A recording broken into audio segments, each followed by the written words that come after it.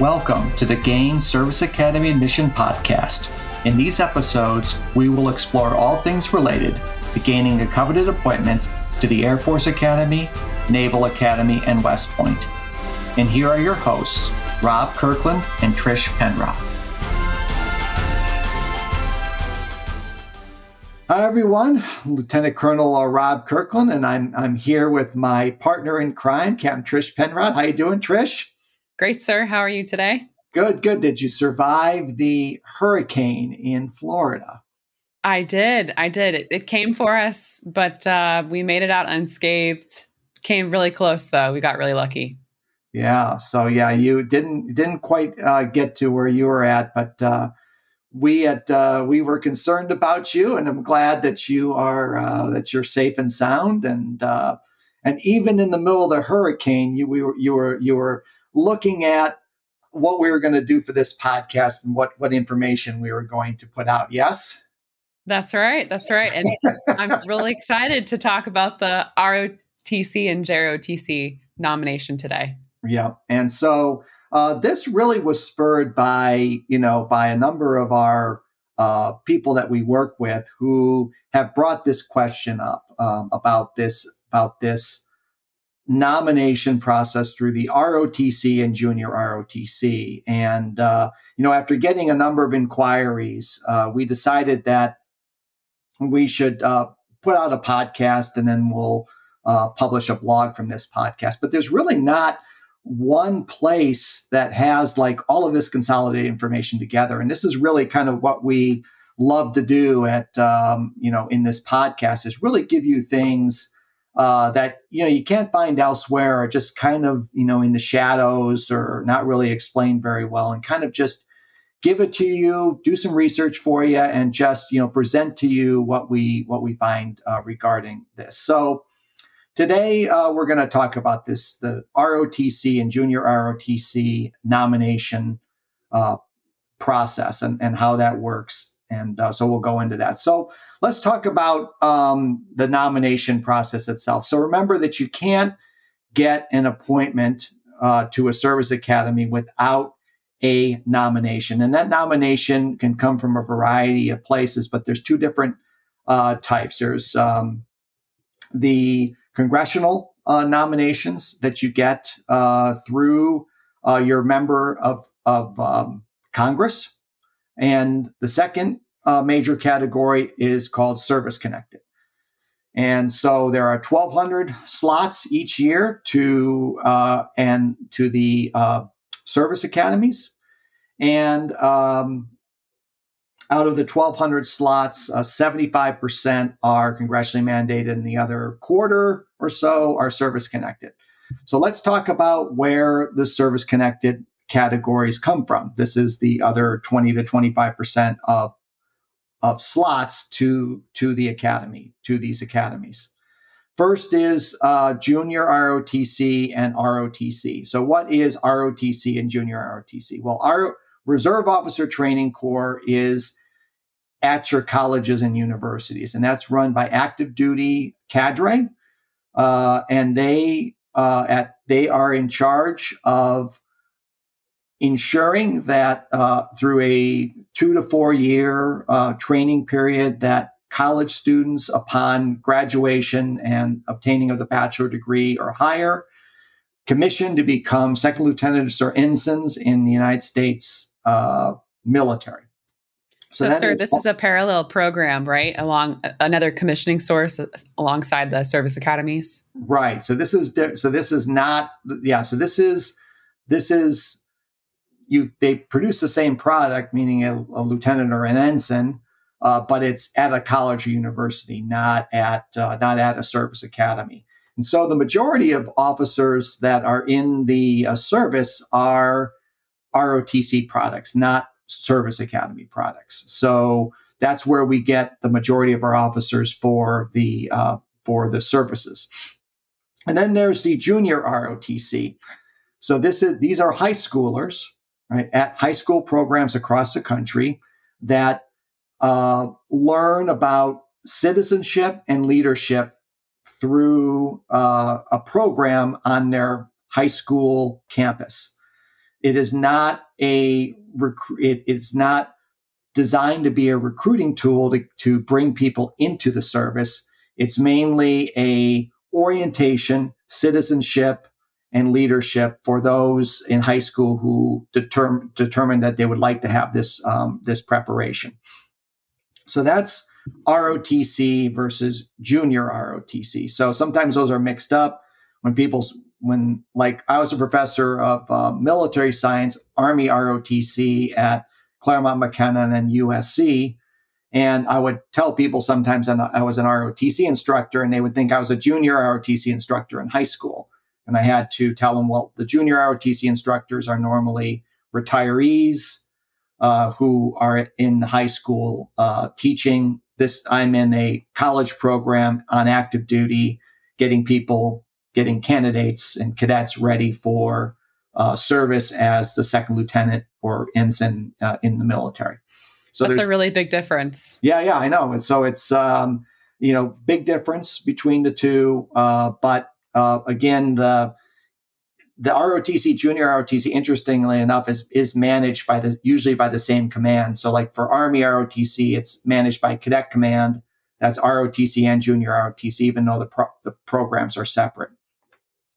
Second is a presidential nomination, and it is children of career military.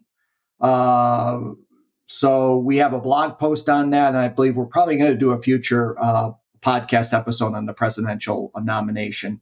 But that is mainly children of career military, whether that's active duty, military, retired military, or Guard and Reserve. Third is the slots for enlisted airmen, soldiers, sailors, or Marines. There's slots for active duty personnel that are serving full time, and then there's a separate category for Reserve and National Guard that are part time, and there's a category for that. We should note that the prep schoolers for each academy has a preparatory school. Those who come directly from high school into the prep school can qualify through the Guard and Reserve numbers. If you had someone who's coming from active duty to the prep school and stays on active duty, then they would qualify under the active duty category for a service-connected nomination. And then finally, the final two are children of Medal of Honor recipients, and then children of deceased, disabled, that's 100% disabled, POW or MIA. And then there's a few non-service connected nominations that are mainly for the Vice President of the United States, the superintendent of the various service academies, and some of the territories in like Puerto Rico, the American Guam and Samoa, the Virgin Islands, things like that. Those are the non-service connected presidential, vice president, or superintendent. So with that out of the way, and so that you kind of get an idea of where you get these service connected nominations from. Again, it's ROTC, junior ROTC is one category. Presidential is another category. Enlisted from the active duty or enlisted from the Guard and Reserve. Children of Medal of Honor recipients, children of deceased, disabled, POW, MIA veterans. And then the vice presidential nominations, territories of the United States, and the superintendent. So I think I've covered all of that. So talk to me about, give me a cat. Did I get everything there? You did, sir. And I know this is a lot of information. So this is going to be on our blog post as well for JROTC, ROTC nomination. You can go look on the site, GainServiceAcademyAdmission.com for that. Okay, cool. So I think it's, you listed out so many different types of nominations there. But as you said, sir, 75% are coming from congressional members of Congress, right? So your representative or your senators. And then the other 25% are from that list, that long list that you just said. So if you think about 25% of 1,200 slots, that's really not a lot. And when we look at the JROTC, ROTC nomination, there's only 20 vacancies per year per service academy. And that's it. That's really important to take into account because this is a niche, very small nomination opportunity for students. And, it's worth noting that each unit at a minimum can submit up to 3 names per year. So let's just break down the numbers here. If we have an Army JROTC, or let's say you're applying to West Point, you're in Army JROTC. Well, there's actually 1,700 schools across the United States that have an Army JROTC program. So if you only looked at JROTC programs alone for Army, that would be over 5,000 candidates that could potentially be nominated if every single unit nominates 3 students. Now, that's not going to happen. The chances of that happening are very, very small, but it just shows you that you could be potentially competing against 5,000 people for 20 vacancies. So this is a great thing to apply for. And as we tell everyone, apply to every nomination that you're eligible for, but certainly don't rely on this. If you're in a JROTC or an ROTC unit, absolutely apply to your congressman or congresswoman at a very minimum, if not your senators as well. Right. And then when I was in ROTC at Claremont McKenna and USC, I had a lot of partnership schools, University of California schools and Cal State schools. I never put up a candidate for a nomination for one of these nominations. Is that because they never asked for one? Yeah, it's not. They never asked for one. I also never kind of advertised it either. And frankly, I didn't even know I could, when I was back then. So it was I wasn't trained on this kind of thing. So I had no idea. I think if a cadet of mine in my program had come up and say, you can nominate me for West Point, I would have gone, I don't know what you're talking about. But nobody actually ever did. But, when you take a look, so for example, with Army ROTC, there's 272 programs. You can nominate 3 for every program. That's 816 people that could be nominated from an Army ROTC program. Now, is that realistic? I mean, in my brigade in ROTC, 8th Brigade, we had, I don't know how many programs, like 13 or 14 programs. I don't remember ever talking to my colleagues about this. So I don't think... Do you think that's a geographic problem too, I think, and I know we talked about this before the podcast today, but I think it's, this may be more prevalent like at a place like, say, a senior military college like Texas A&M or the Citadel or something like that, where, where they go there for a year and then they're doing ROTC and they one of their reasons for going there is to reapply to a service academy. So it may be more prevalent at one of those senior military colleges. So, but obviously if you're at Texas A&M or the Citadel and, they've got 3 slots. If I'm at, Claremont McKenna, that I've never ever did this, I got 3 slots. So it's kind of skewed a little bit because, the Texas A&M, which is a huge program, has the same amount of slots to give somebody a nomination than a podunk program or, program that has, 30 cadets. So I think it's worthwhile talking about who these nominations are physically going to. There's only 20 of them.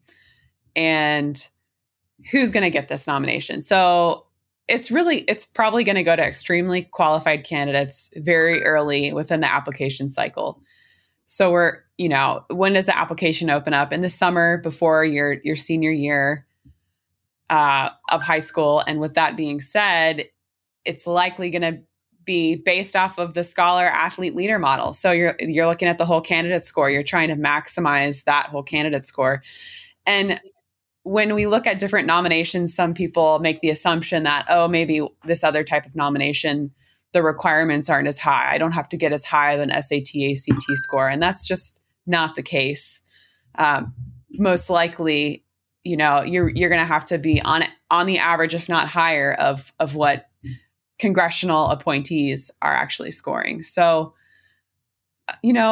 we're looking at high SAT, ACT scores. You want to shoot for above a 1,400 or 32 for the ACT. You probably have earned a letter, at least one letter in varsity sports and or you're a team captain. And since you are active in JROTC or ROTC, with high school, with regards to high school and junior ROTC, you're probably a leader within your company, within your unit. You've achieved that leadership level, and your senior leadership of cadre recognizes that, and they're willing to support you, and you have a good relationship with your cadre. If you're in ROTC in college, you really haven't had the time to get to that point, but realistically, you're in the first 6 months of that detachment. If you're a freshman and you're reapplying to a service academy, but your cadre have probably recognized that you're a star candidate regardless, and they're going to go out on your behalf, especially if this is an institution that is used to pushing people to service academies like those senior military colleges that you mentioned before, sir. Yeah, no, absolutely right. So, yeah, I mean, if you only got 20, and we talked a little earlier about how many possible nominations you can have or people being submitted, clearly, the early bird gets the worm, as you might say. So, you want to get your things done early. So if the application opens up in July, you want to have almost all of your stuff done so that when you put in the nomination and that hits, when the academy evaluates you, you'll have and if you're, one of those candidates you're talking about, then you could really get an appointment through there. If you wait until, October, November, and, you get the nomination goes through, then those 20 slots may be gone by that point. And chances are, if you are a highly qualified candidate, you may or may not already have a letter of assurance from the service academy. So that's just going to make it really easy for them to actually give you the appointment early on, because you already have the LOA. Now you have a nomination, and they're just going to say, hey, we want this person. We want to commit them to our class because they're just a really stellar candidate, and they've shown that military propensity, and they're ready for this. It's interesting, though, to look at the number of nominations of people that are being nominated under this category. For instance, the Naval Academy publishes how many students are nominated across different categories. And it's somewhere around 300 to 400 students a year for the Naval Academy alone. And as we were talking about, sir, before this, it's probably a lot more for West Point, even though West Point doesn't publish those numbers. It's probably somewhere around 500, just because there are so many more ROTC and JROTC units for people to be nominated by. Right. So you're looking at 300 to 500 nominees for 20 slots. You should be applying for your congressional nomination too. Right. Yeah. I mean, to, expect to get an appointment of one of those 20 slots out of the junior ROTC category is going to be not impossible, but difficult. So Trish, go ahead and let's take West Point, for example, as just one example. And then I guess we can go through the other ones and maybe talk, because there are, maybe some nuances, but let's just walk through it here. Yeah, really. Okay. So you're looking at a few different categories for West Point. If you're interested in this nomination, there's one form for all of the nominations, and you can get that form from the candidate portal. So realistically, you're going to have to be a candidate already before you pursue this nomination. It's not something you can do before. So you'll have a candidate login, you'll go to the portal, you'll click on this nomination form, and you'll be able to take that to your Army instructor if you're ROTC or junior ROTC, or your professor of military science if you're an ROTC student. And that person is going to fill out a bunch of criteria about you and potentially write in comments about you. So this is why you want to have them on your side and supportive of you, and you want to have shown that you've excelled throughout the program, that you have a good attitude, everything there. And there's some nuances in terms of what you can actually apply for. So if you're in Army junior ROTC, let's say, you're eligible for West Point.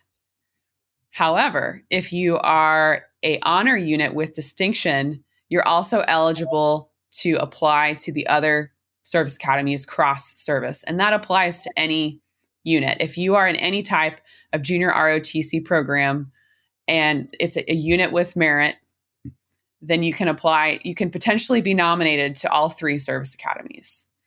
Right. But if, let's just say you're in Civil Air Patrol or you're in Air Force junior ROTC, then you would, and it's not a unit with distinction, then you'd only be eligible to apply to the Air Force Academy. Right. So it's important. So if you're going to say, if you're doing Army junior ROTC and you're not a unit with distinction, you've got to you're only going to be able to go through the nomination for West Point, not to the other service academies. So from what I understand from these units with distinctions, around 10 to 15% of units are honor units with distinction. And so, what happens is that they get inspected each year. The folks from their services come down, take a look at the junior ROTC unit. And then the ones that are at the top of the pecking order through the inspections get this honor unit with distinction, which again is only about 10 to 15%. So it's really not a lot of schools. And if you're in a junior ROTC program, you'll generally know if you're honor unit with distinction. And there's a few ways to tell too. For Army specifically, an honor unit with distinction is, you can see it because you're wearing a gold star badge on your uniform. Mm-hmm. If you're just an honor unit or below, you'll have a blue or a white star. Right. You can also check your unit's orders. So your unit will have orders and you can look at that and see, is this an honor unit or not? Right. And so each of the academies have that list. And so they'll know which units are honor units with distinction and which are just units that, have done well, but don't have that type of distinction. So that's West Point. What about a Naval Academy and Air Force? So Naval Academy and Air Force aren't quite as easy as West Point makes it. There's no way to upload the form to the portal or anything like that, but there is a form for Navy. It's called Form 1010-5. And again, this will be on our blog post, but you can mail that form or email it to the Naval Academy admissions office. It's similar to West Point in terms of they're checking off, okay, is this student in junior ROTC, or are they being nominated under the honor unit with merit category? But unlike West Point, which you can only nominate 3 students per unit to West Point, if you have an honor unit, then you're potentially eligible to send up to 6 students only to Navy. You can send 3 others to the Air Force Academy or West Point.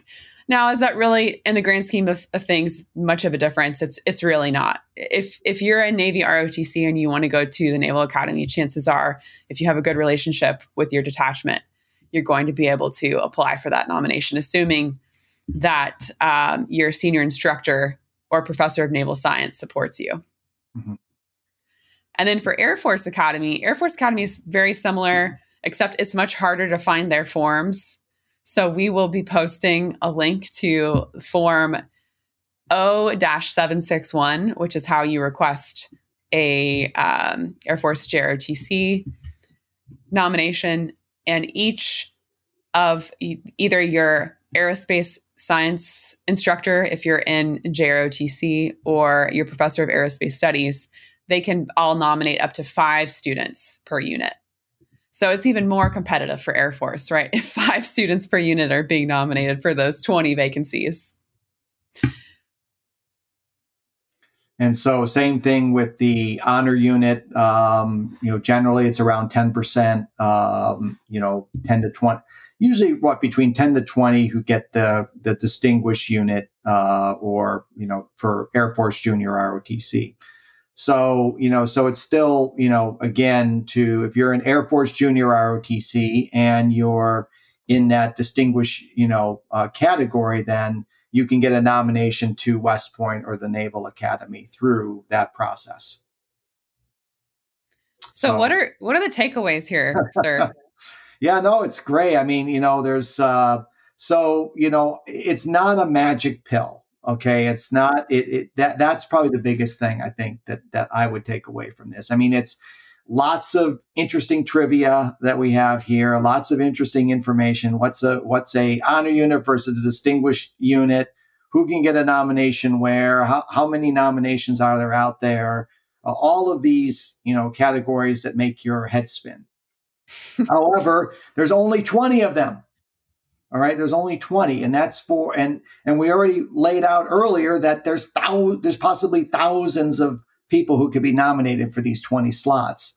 So the big deal, the takeaway, that the biggest takeaway I have with this is that you've got to be a strong candidate, and if you're a strong candidate that's going to win one of these, 10 or 20 appointments out of this category, it's likely that you would probably win your district or be in the top 150 of qualified alternates. I don't have the data on these 20 people, but my guess is that all of them probably are extremely competitive candidates.